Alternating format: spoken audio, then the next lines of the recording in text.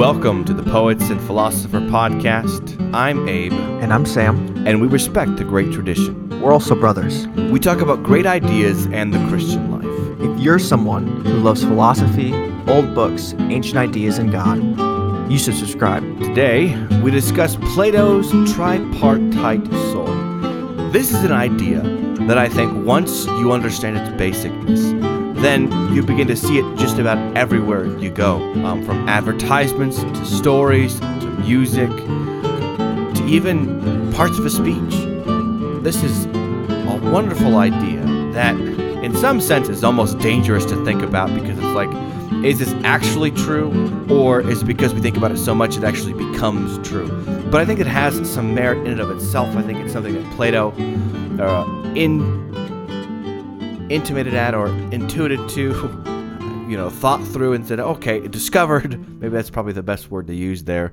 He discovered this idea inside of a few of his works here. I think you've got Phaedo, the Phaedrus, and the Republic, this idea. And so this is how he starts it off with, at least. He says in the Republic, he says here, "It is clear that the same thing will never do or undergo opposite things in the same part of it and towards the same thing at the same time." So, to say it simply, a rock never rolls in two different directions. It's always going to roll in one direction. So, if it's the same thing, it's going to roll in one direction. So if we find this happening, that is, something rolling in two different directions, we shall know it is not but one thing, but more than one. So he thinks that if you have something that goes in two different directions, then there's more parts working at it. And he looks at ourselves, and I believe that when he started thinking about this, he said he gave this analogy of you walking by a grotesque scene. And whenever you're walking by a grotesque scene, there's always this part of us that says, should I look? I shouldn't look. Should I look? Should I not look?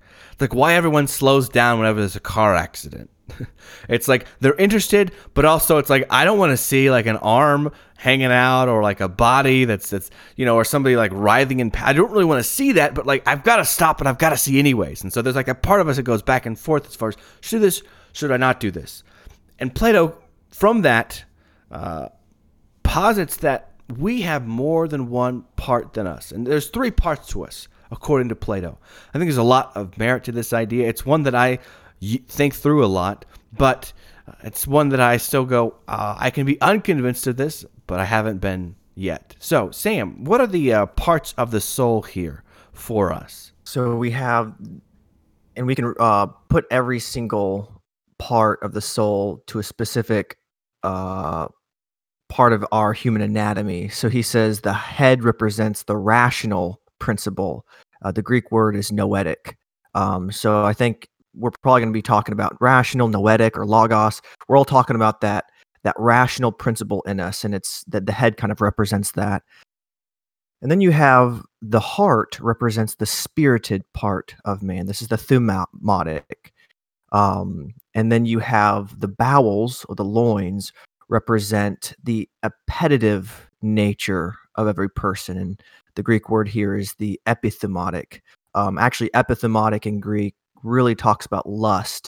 It's kind of your sensual desires, your senses, the bed and the table.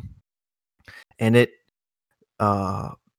longs for like money or gain, women, food, and then the heart, the spirited part, that longs after, it loves courage, and courage, victory, and then we have the noetic part, the head, that's love, is wisdom or knowledge. Yeah, so those are the three parts of the soul that Plato seems to see and divide out for us. And this is a very famous idea of Plato's, the tripartite soul, but probably made most famously whenever he talks about the soul and the city. And so during Plato's Republic, there's a portion in which he wants to describe how a proper city should, or a proper soul should function for the sake of justice. And so he makes this analogy between the city and the soul. And why is this such an effective analogy, Sam? Why do you think this is very helpful for us to think through the city and the soul as things that have a lot in common? One thing we want to do when we try to analyze something that's very small and difficult to analyze is to blow it up, to be able to investigate its parts. And the soul is quite small. It's inside of us, and it's going to be kind of hard to grasp its curves and its nuances. So what we can do is we can blow it up. And Socrates says in Plato's Republic that the soul is an analogy. I'm sorry, that the city is an analogy of the soul. He says the city is the soul writ large. And if we look at the different aspects of a city, we will see, because the city is made up of souls, we'll see what the soul does, how the different parts influence each other. So I was actually going to read, I have my Alan Bloom's translation of Plato's Republic. In their discussion, what they're trying to talk about is what is justice? That's the main topic of the Republic. And finally, Socrates says, is a city bigger than one man? Yes, it is bigger, he said. So then perhaps there would be more justice in the bigger, and it would be easier to observe closely. If you want first, we'll investigate what justice is like in the cities. Then we'll go on to consider it for individuals, considering the likeness of the bigger in the idea of the small, of the littler. So why don't we investigate what justice looks like for a city? And that's going to have a lot of import on our understanding of justice for the soul. Yeah, that's very helpful because it's tough to know what's really going on in a person's soul. It is much easier to discuss what's going on in a city because you can actually see with your own eyes. Whereas a soul, you could only conjecture and use deductive or inductive reasoning to say, okay, this is what seems to be happening because this is happening. But how exactly, that's difficult. And so we think of the city as a way to describe this. But this also really relates to how a city rules itself. So each city is going to have a different form of government that's going to load onto these ideas. And you can think about the city that is ran by a single person, which is we would call a monarchy or a kingship. This is a noetic form of government. It is ruled by a single ruler, and you want this person to be very wise to do this. And so that would be a rule of government. It's the rule of the one. Then you have the rule of the few, which is sometimes called an aristocracy or a republic. And this is ruled by a few of the people that are sometimes elected, or sometimes this is just the position they have through other means. It's the rule of the few. But then you have your last case, which is a democracy. It's the rule of the many, the rule of everybody. And so those are the forms of government. And each of these cities are going to be dominated by a particular attribute related to how it's ruled. And so a kingship is going to be ruled by, you would hope, wisdom in that sense. And then the aristocracy is going to be ruled by courage, and probably democracy, hopefully it's ruled by temperance.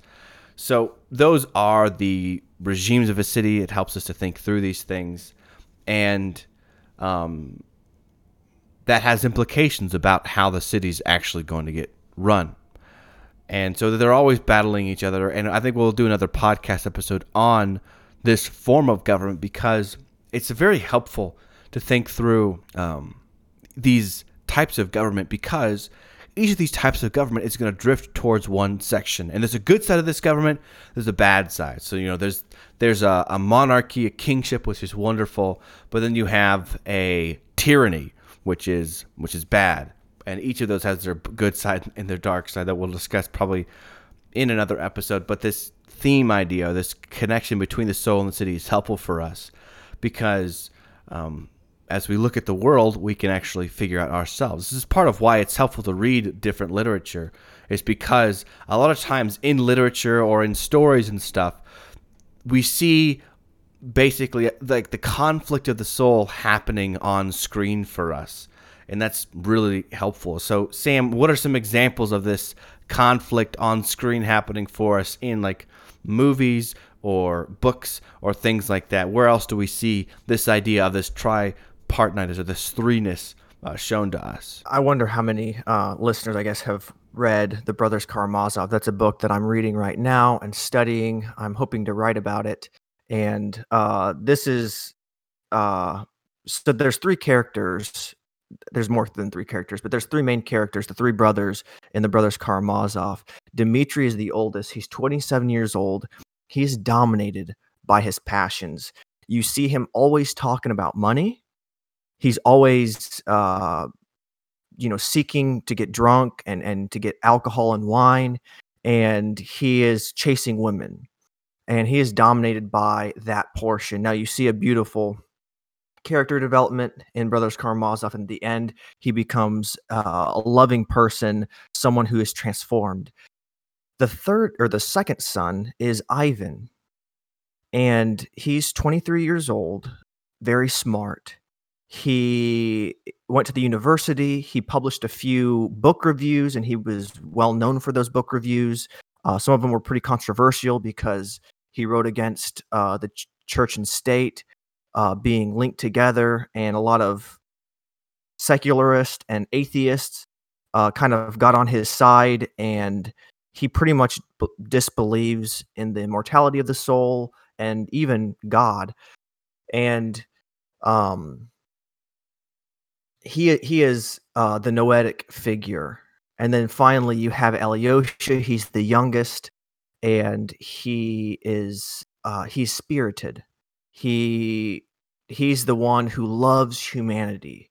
He loves his father, even though his father is a worthless man. His father pretty much just forgot his kids.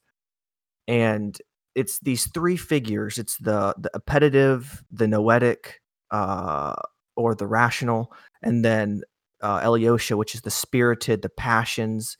And you see these three brothers, the chemistry between them and how they relate to each other, and it really is the drama of the soul.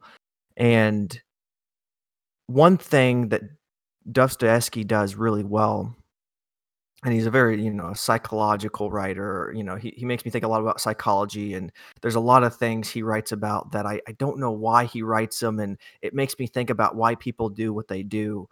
But when Dostoevsky writes about these three parts of the soul, it's complex. That Dmitri at the end, he's developed. That means the soul can develop. Also, Dmitri is not just about money and women and drinking. He can have a very soft conscience and see the truth in things. And then you see Ivan. Ivan also is an appetitive person at times. Alyosha is also seeking not women, but he can want to be, I guess, in the monastery, and he is not. He's an introvert, which you wouldn't think that with a spirited person. The idea is that the soul is so complex that these simplifications can be taken too far and become simplistic, and that's one expression of the Platonic soul. And I think it's great to see the drama between them, but you can also see it with like Star Trek, between Spock, Bones, and Kirk, or you can see it in Wizard of Oz with the Tin Man, the Lion, and the Scarecrow. These all represent one part of the soul, and it causes a beautiful drama to see them work together. Yeah, I think that's important to state that there's not that somebody who is dominated by a certain part of the soul, somebody who's the noetic, is not simply just going to be like the deep thinker. Like, first off, that's not true to life, because obviously there's parts of us and parts of certain days of our lives where we're dominated by certain sections, whether we're tired or whether we've had a good night's rest or had a good meal. Like those parts, they're always in conflict with one another. And that conflict creates a really good story. And that's, I think, the reason why it creates such a good story is because that's how we feel a lot. We feel like there are parts of us that are always fighting together. It's like when I woke up this morning, or just woke up just about any morning, there's always this battle of I should sleep more, or I should get up and do some work, or whatever it might be. But those are the two main ones. And because of that internal battle, I have to negotiate with myself. Should I stay in bed, or should I get up and go do things? And that, I think, relates to this conflict of the soul itself, that there's a part of me, in my appetitive part that says, just sleep more, Who cares about the future? Let's just think now, and let's go to sleep. Whereas my spirited nature is like, no, let's rise and meet the morning, and wake up before the sun gets up, and get some things done before my kids wake up. And that's how I should live my life.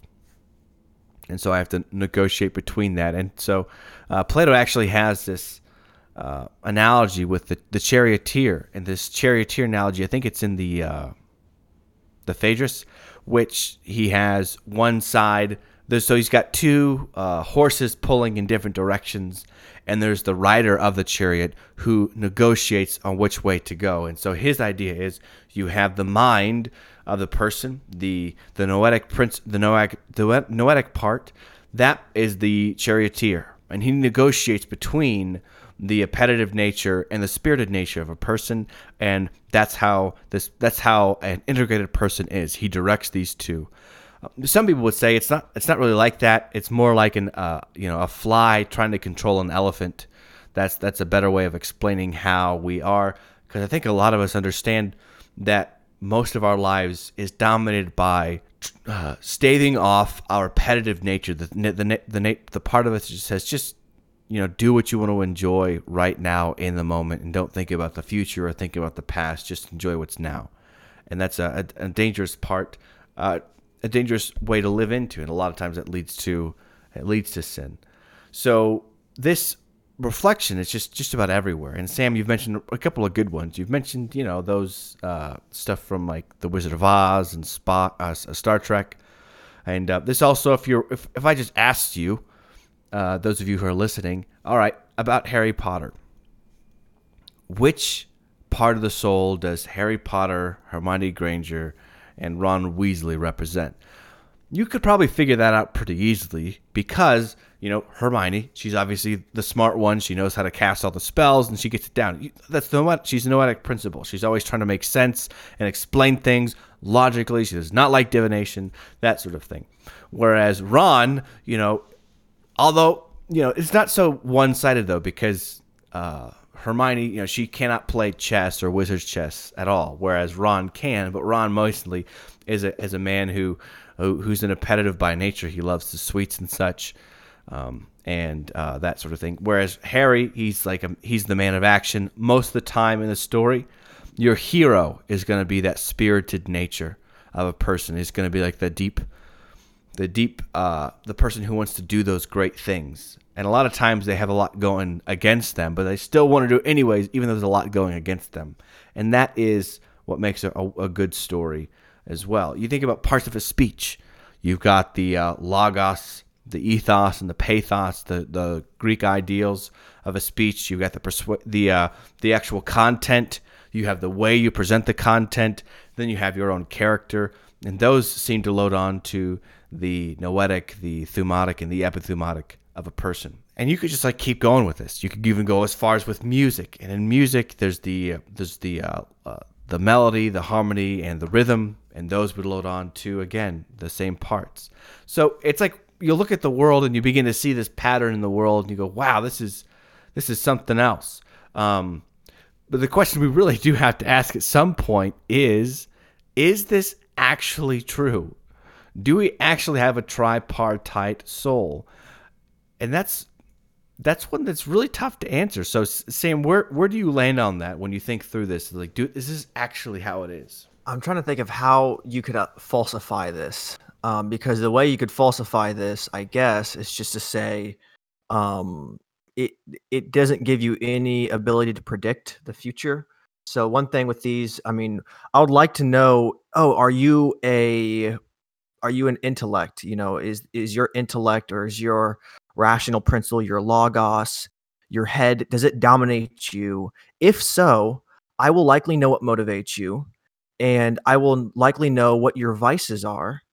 Or if I could see that you are dominated by your spirit, if you're very spirited, you're like a warrior, then I could see, yeah, what you're motivated. You're motivated by fame and victory, and I could also know your vices, and the same thing with the appetites.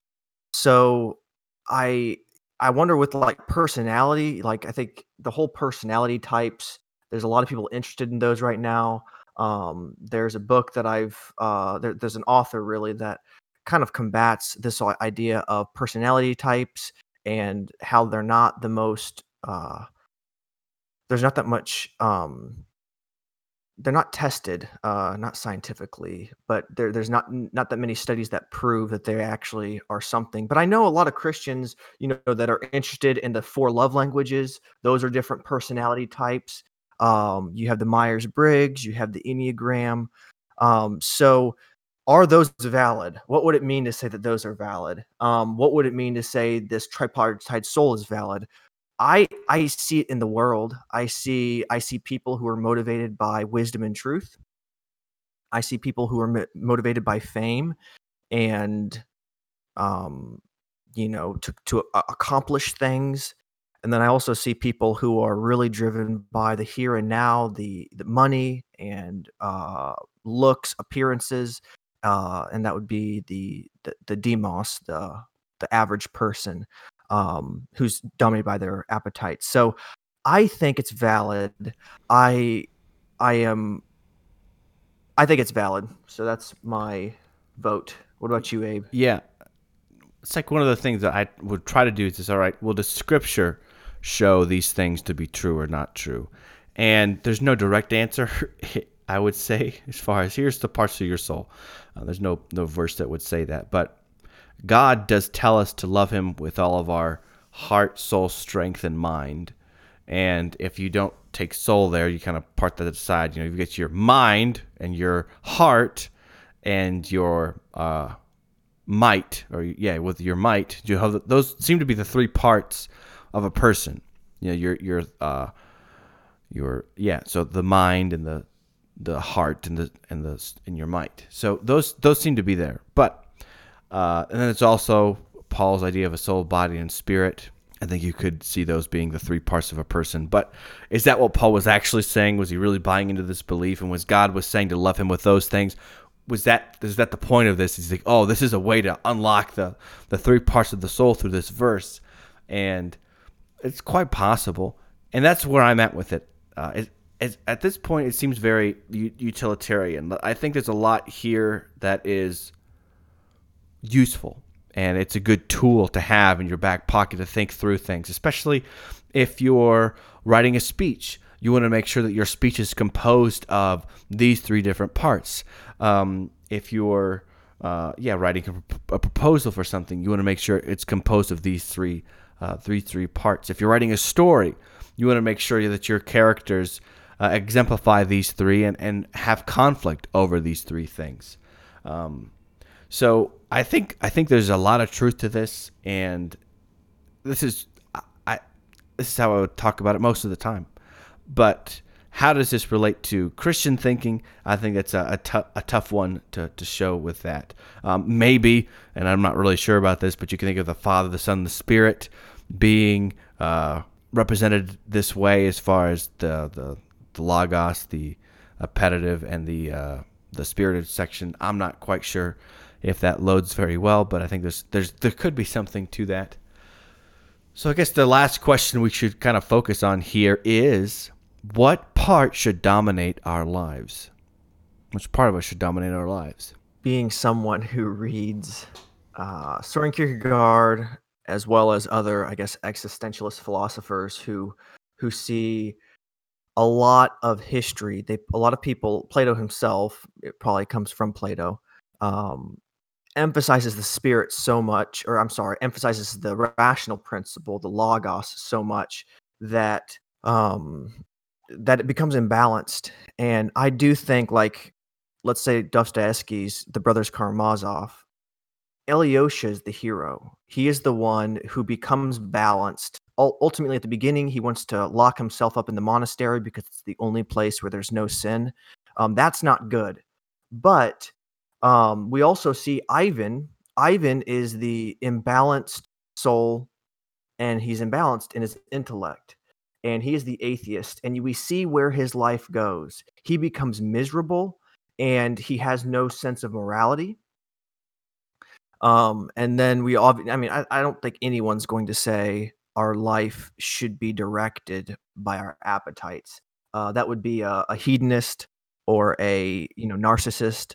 But I don't think that any of our listeners would ever probably say, cast their vote and say, I really think that it's really between the intellect and the spirit. Should we be dominated by a pursuit for truth, or should we be dominated by the active life that we need to be participating in the world for, I guess, fame and accomplishment? I think, you know, there's four different virtues, and I'm not sure if we've talked about this yet, but the virtue of the intellect is wisdom, is prudence. The virtue of the spirited is courage. And that's between, if you want to be courageous, that means you're not being timid, nor are you being reckless. You're being courageous. The virtue of the appetites is self-control, moderation, prudence. Well, justice is the fourth virtue. There's four cardinal virtues. It's the fourth virtue. It is the balance of all of them. And that's one thing. If we focus on each of these parts too much, we become imbalanced, we become inhumane.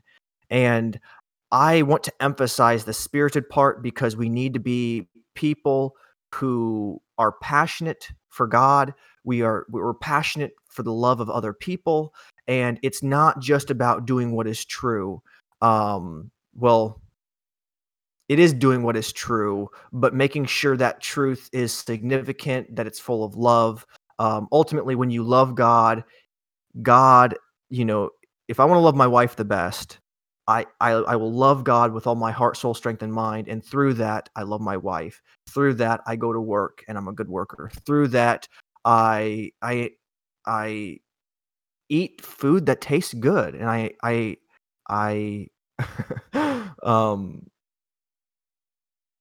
yeah, I was gonna say something else about sex, but I mean, I take part in all of these different ways, and I am a balanced person. So I want to, I guess, speak a lot for being balanced, but specifically, don't I guess poo-poo the spirited part and think that only the intellect, should dominate. I mean, what's your thought on which part of the soul should dominate us? Yeah, I maybe it's probably a question that would be like, well, I don't think one should dominate. It depends on what you mean by the word dominate, but which one should lead? I do think it should be our logos that leads us, our mind that should lead us, but I don't think that the spirited part of us should be too far behind. I think you think of the people in Scripture who seem to be pretty well integrated people, as far as people who just did the right things. And I think about Moses, Paul, David, and Jesus, and those men in particular had this attributes of, well, number one, they were deep thinkers. Obviously, all of them were, and they thought and they wrote down a lot of things, or at least they taught a lot of things. But also, they were men of action. They were ready to do things that had to be done, and that's how they lived their lives. And I think that those two integrations there are very helpful. And that's how we should live our life, is this integration of being led by our minds, but also enjoying the whole thing, I think is very helpful. God does not want our lives simply just to be automatons that just simply do the right things or even think the right things, but he wants our hearts, and he's after our hearts. And so we should live our lives in a way where our hearts are directed towards God and our affections are tended towards God. And to do that, we have to do it all. We have to do all kinds of things in order for that to happen. So that's what I would say about that. But I do like this idea of trying to figure out which one should dominate us, because it helps us think better about setting up our life in the right way. Yeah, with these different personality types, normally people will not attribute any moral significance to any of them. So, like, if I were to ever ask someone who's really big into personality types, like our brother Paul, be like, "Hey, the word should I be an introvert or an extrovert?" Like, what? Like, there's no moral obligation for either. I mean, if you're an introvert, that's just how it is. It's okay to be introverted. But the idea is, if you are only an introverted person, that means that you are going to not be active in public life, likely, as I understand it, at least. And if the Christian life is both public and private, you need to be balanced and have both. So I think this question is saying, hey, is there one part that should dominate our lives? Which I think it's a good question because, I mean, for me, when we talk about personality types, I normally want to know which is the best kind. But most people are like, no, no, no, it's not about that. It's just about your proclivities. What are you prone to do? Your tendencies. Oh, I get that. But, should we be very philosophic and noetic and distant, like a stoic, distance ourselves from our passions? And I think a lot of Christians have been influenced by this Platonic soul.